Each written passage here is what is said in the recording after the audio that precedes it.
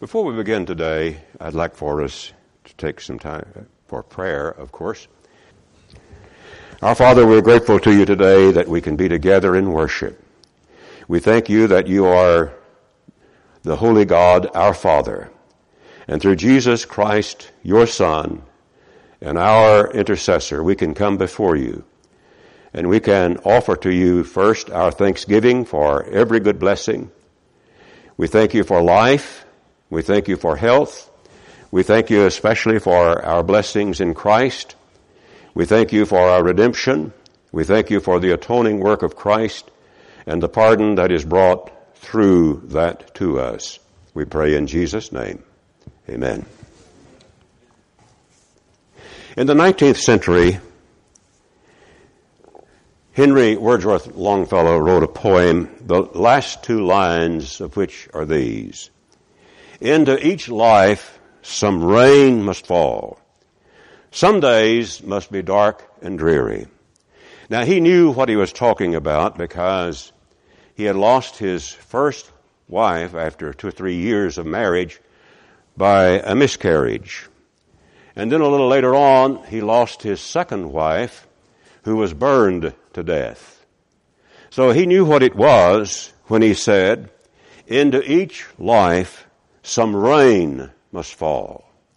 Rain standing there, obviously, for the difficulties and for the trials that life encounters.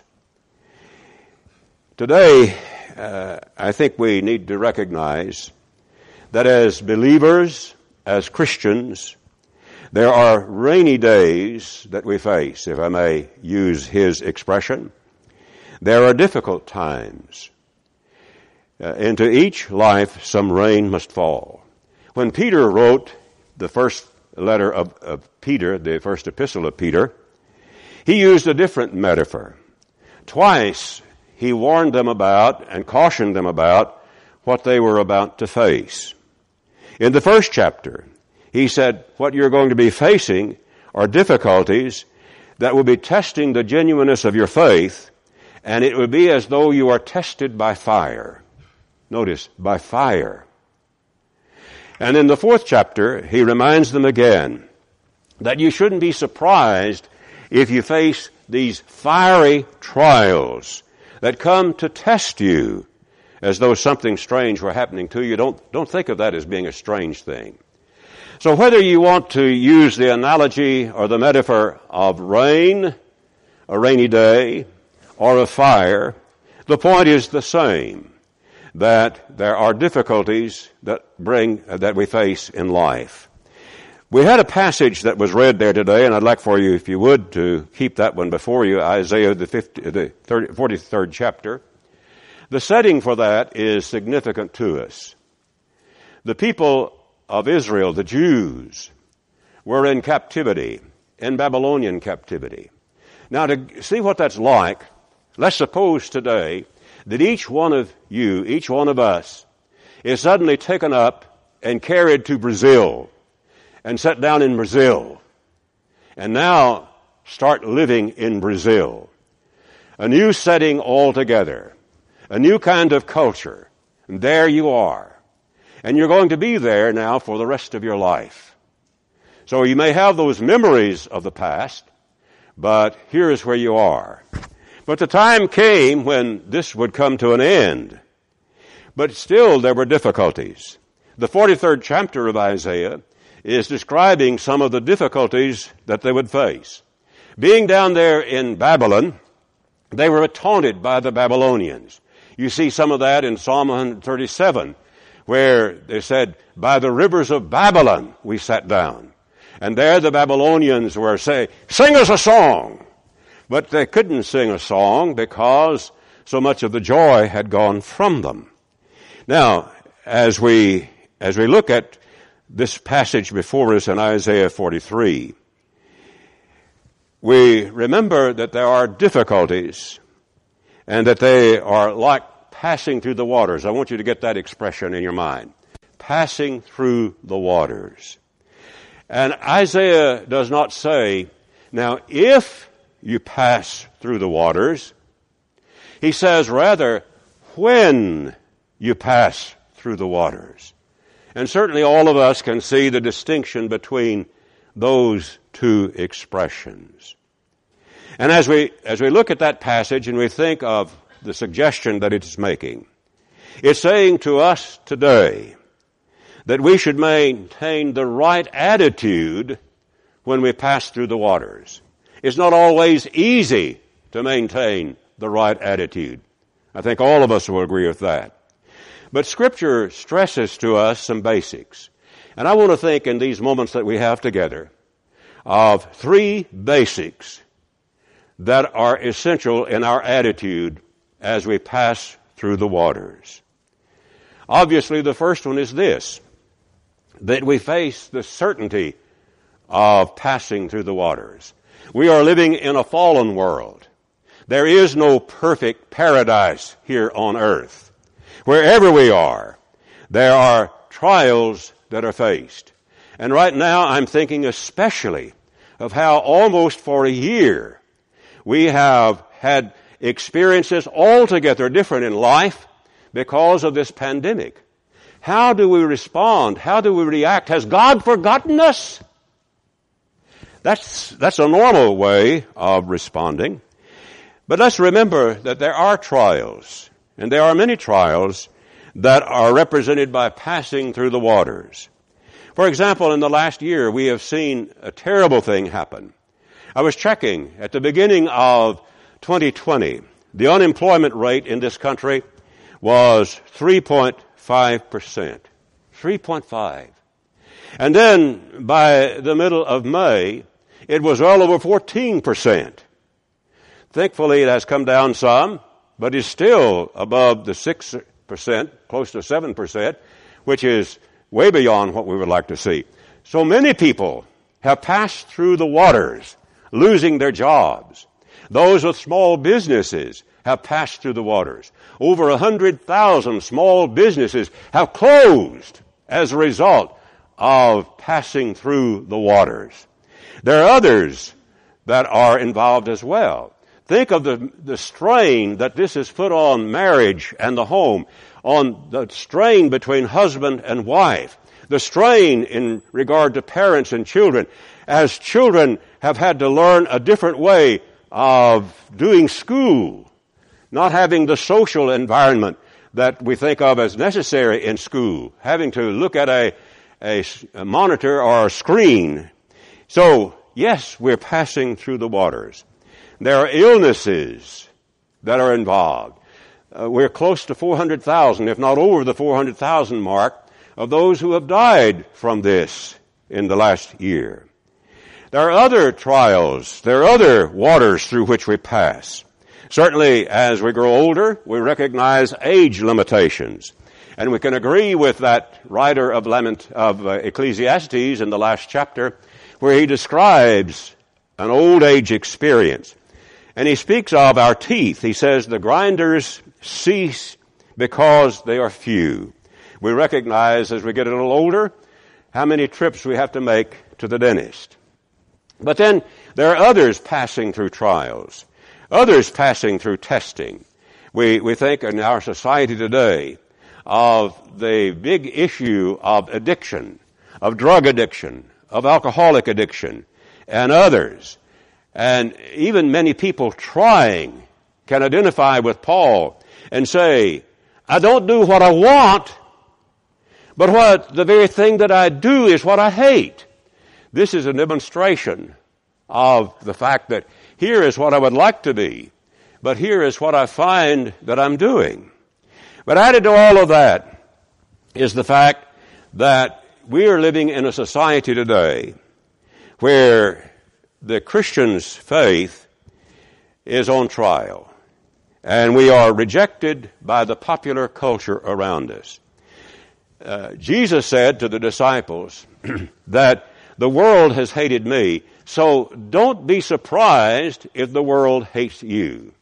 And so we have a culture that is against what we're about. Individuals, then, are passing through the waters.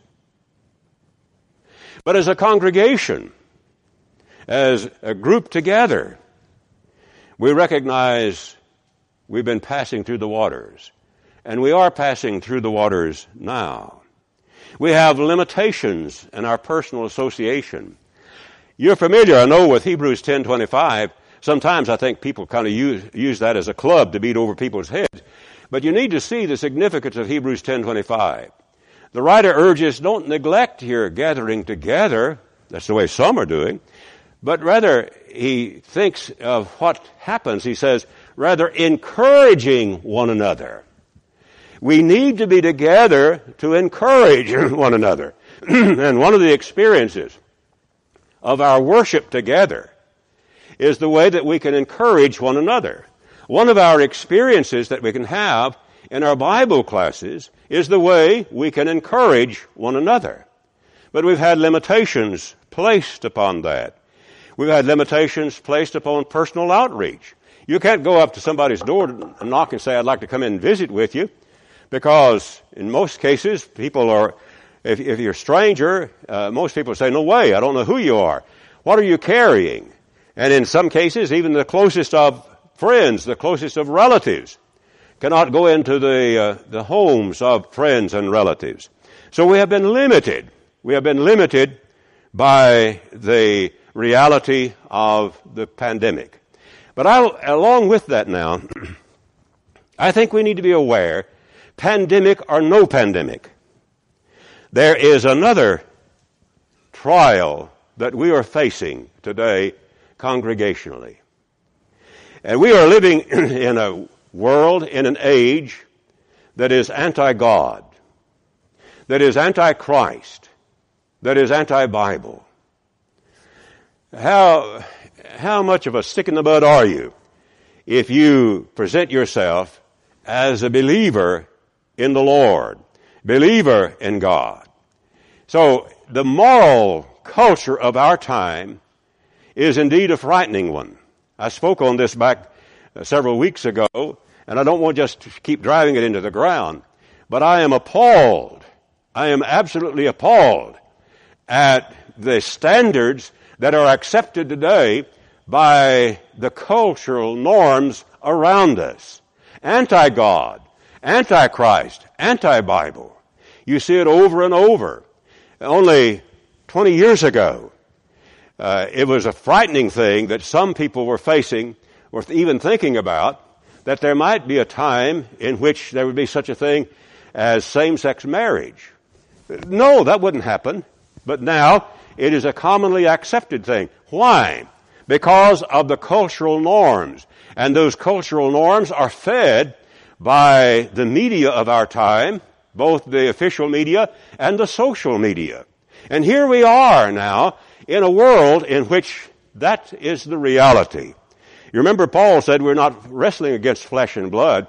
I have no real concern at all or fear today that some police officer will walk through the door and say, you can't worship here anymore. It's against the law for you to practice Christianity in this country. I don't have any fear of that. But what I am fearful about is that little by little, we are letting the cultural norms of our time creep in, where our families are fed on the cultural norms instead of on the Word of God.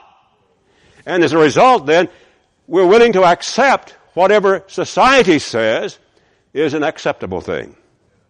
Well, those are the realities.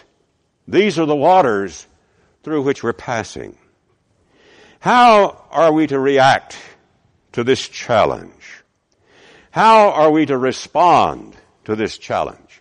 The first thing is just say, well, there's not anything we can do. Just throw up your hands and quit. And too many times, that's what happens. We just throw up our hands and quit. No, that's not the way we respond to it. We don't give up. You remember when God called Moses, the first thing that Moses said in Exodus 3 is, you mean you want me to go before Pharaoh? You want me to go before those Israelites? They won't believe me. No, I'm not going there. They won't believe me. But he got convinced that he would be heard. But wait a minute, Lord. I'm not the speaker that you need for this. I'm not eloquent. I don't know how really to talk to people like that. Well, the Lord took care of that. You see, it's possible for us to start finding excuses to give up. No, you don't give up. But how do we respond? I want to share with you 2 or 3 thoughts that I think are essential in our response. First, I want you to think of Philippians 1. I want you to think about a setting. Here is a man who has been arrested wrongfully. Here is a man who has been put in prison 2 years here, and now 2 years over here in this prison. No assurance that he's going to get out of there. Now you think that's not passing through the waters? How would you like that experience? I don't want that experience. But as we think about this man, he writes, and he's not out of his mind. He says, first of all, for me to live is Christ. Now, whether that be in the prison cell or be in a synagogue where he's given an opportunity to speak, or be in the home of people sharing the gospel, for me to live is Christ. To die, of course, is gain. But what if I continue to live on? He says further, if I live in the flesh, it is to be for fruitful labor. I want to encourage every one of us today to make a commitment to fruitful labor where we are. Here is a man in prison who could say, if I live on, it's going to be for fruitful labor. When you pass through the waters, make the commitment to fruitful labor. But you say, wait a minute, I'm just one person. How can one person make a difference? Have you ever heard of Edward Hale? I'm only one, but I am one. I can't do everything, but I can do something.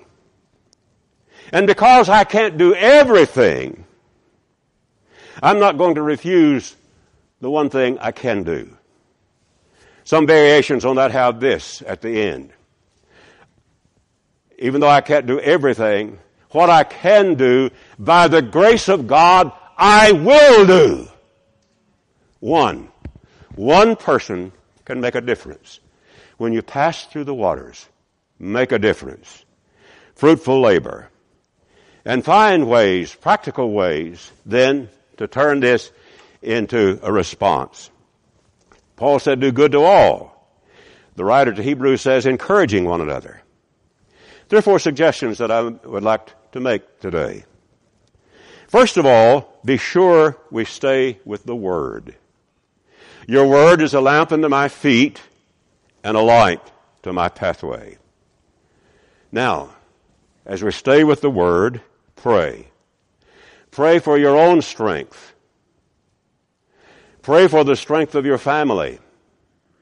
Pray for the well-being of others. Pray.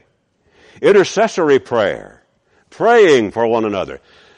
One person said, well, I can't do much. I can only pray for you. Can't do much? Think about this. What could be greater than praying for a person? Praying for the strength of an individual. Practically, I said a while ago, you can't go knocking on the door. But you know about a telephone, don't you? We can telephone one another. We have the internet. We can send little notes through the internet to one another. We can send thoughts to one another that encourage.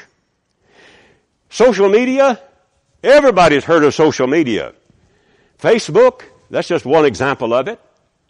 Now, there are all kinds of things that are on Facebook. But why don't we use Facebook in a positive way? Encourage, build up, say something that would help someone along the way. Yes, I can respond. I can be of help to others when we pass through the waters. So as we respond to this pandemic, as we respond to passing through the waters, I want us to be able to find the joy of the Lord in all of this. And to remember, as Nehemiah hold those captives who had returned to a destroyed Jerusalem city, and they began to rebuild, and they had opposition, and they had feuds among themselves. Nehemiah said, remember this, don't be grieved, for the joy of the Lord is your strength. The joy of the Lord is your strength. And we have assurance then from the Lord in the midst of the waters through which we pass. I have my Bible opened to Romans, the 8th chapter. And when I read Romans 8, way back there in verse 31, I hear Paul asking a question. If God is for us, who can be against us? I want to say today, as it's been often said, that you and God are a majority. If God is for us, who can be against us? Now, in the reading this morning, did you notice what was said in Isaiah 43 verse 4? Watch that one. Look at that one. God is for us because we are the objects of His love. I've been blown away by these words. I came across them a few years ago. What? And then I let them slip, and then I come back, and they make such a difference. Listen to what God says to His people. You are precious in my eyes. And I like to think today, Peggy, the Lord says, you are precious in my eyes. Keith, you are precious in my eyes. You are honored. And more than that, He says, and I love you. Jerry, He's saying to you, I love you. God is for us. We have strength. We have hope in God. And because of that, we can join up with Paul. I hate to see the way Philippians 4:13 is so often used. It's used in all kinds of things, commercially and otherwise. But in that setting that I described a while ago, here is a man in prison. Doesn't know whether he's going to get out or not. Could face death. But he says, I can do all things through Him who strengthens me. God strengthens us. We commit ourselves to Him, and He strengthens us. The same one who wrote that could write a little later, that the Lord stood by me and strengthened me, and the Lord will rescue me and bring me safely to the heavenly kingdom. If you're for God, you turn your eyes toward the Lord, seek to serve Him, He is for you, and you can do the job. Now, one other reading that I want to leave with you today. In Romans, the 8th chapter. Who will separate us from the love of God, the love of Christ? Shall tribulation, or distress, or persecution, or famine, or nakedness, or danger, or sword? No. In all these things, listen to this, in all these things, we are more than conquerors through Him who loved us. And what did He just say? I love you. And we are more than conquerors through Him who loved us. For I am sure that neither death nor life, nor angels nor rulers, nor things present nor things to come, nor powers, nor height, nor depth, nor anything else in all creation will be able to separate us from the love of God in Christ Jesus our Lord. What a wonderful assurance we have. Why did we go to this text today in Isaiah 43? Because He's calling on us as a congregation to be strong in this time of the pandemic, to be strong congregationally, to be strong individually. He's calling on us to keep the right attitude. 3 words that I'd like for you to remember. I am, I can, I will. They're not hard words to remember. I am. I can. I will. This is not a sales talk. This has to do with the reality in our relationship with God. I am a child of the King. That's who I am. That's who you are. Furthermore, I can. Did you hear what Paul said? I can do all things through him who strengthens me. I can be what the Lord wants me to be. I will. I will give of the very best to my master. I am. I can. I will. Right attitude. Trust. I don't know of any passage that is better for us today than Isaiah 12. God is my salvation. I will trust and not be afraid. The Lord God is my strength and my song, and he has become my salvation. I will trust and not be afraid. One other thought then, rejoice. And again, since we're in Isaiah, I don't know of a greater passage. Again, a passage that has really made a great impact on my understanding and my faith. I will greatly rejoice in the Lord. My soul will exalt in my God. And why? Because he has clothed me in the garments of salvation. And more than that, he has covered me with the robe of righteousness. Do we recognize who we are? When you pass through the waters, I will be with you. When they came to the Red Sea, God brought them across. When they came to the Jordan River, God brought them across. When you pass through the waters, I will be with you. What shall we do? Commit ourselves faithfully to the Lord. What shall we do? If you need to respond to the Lord, to confess your faith in Jesus Christ, and become that child of the King, to be baptized into Christ, everything is ready right now for us to do that. While together we stand and sing.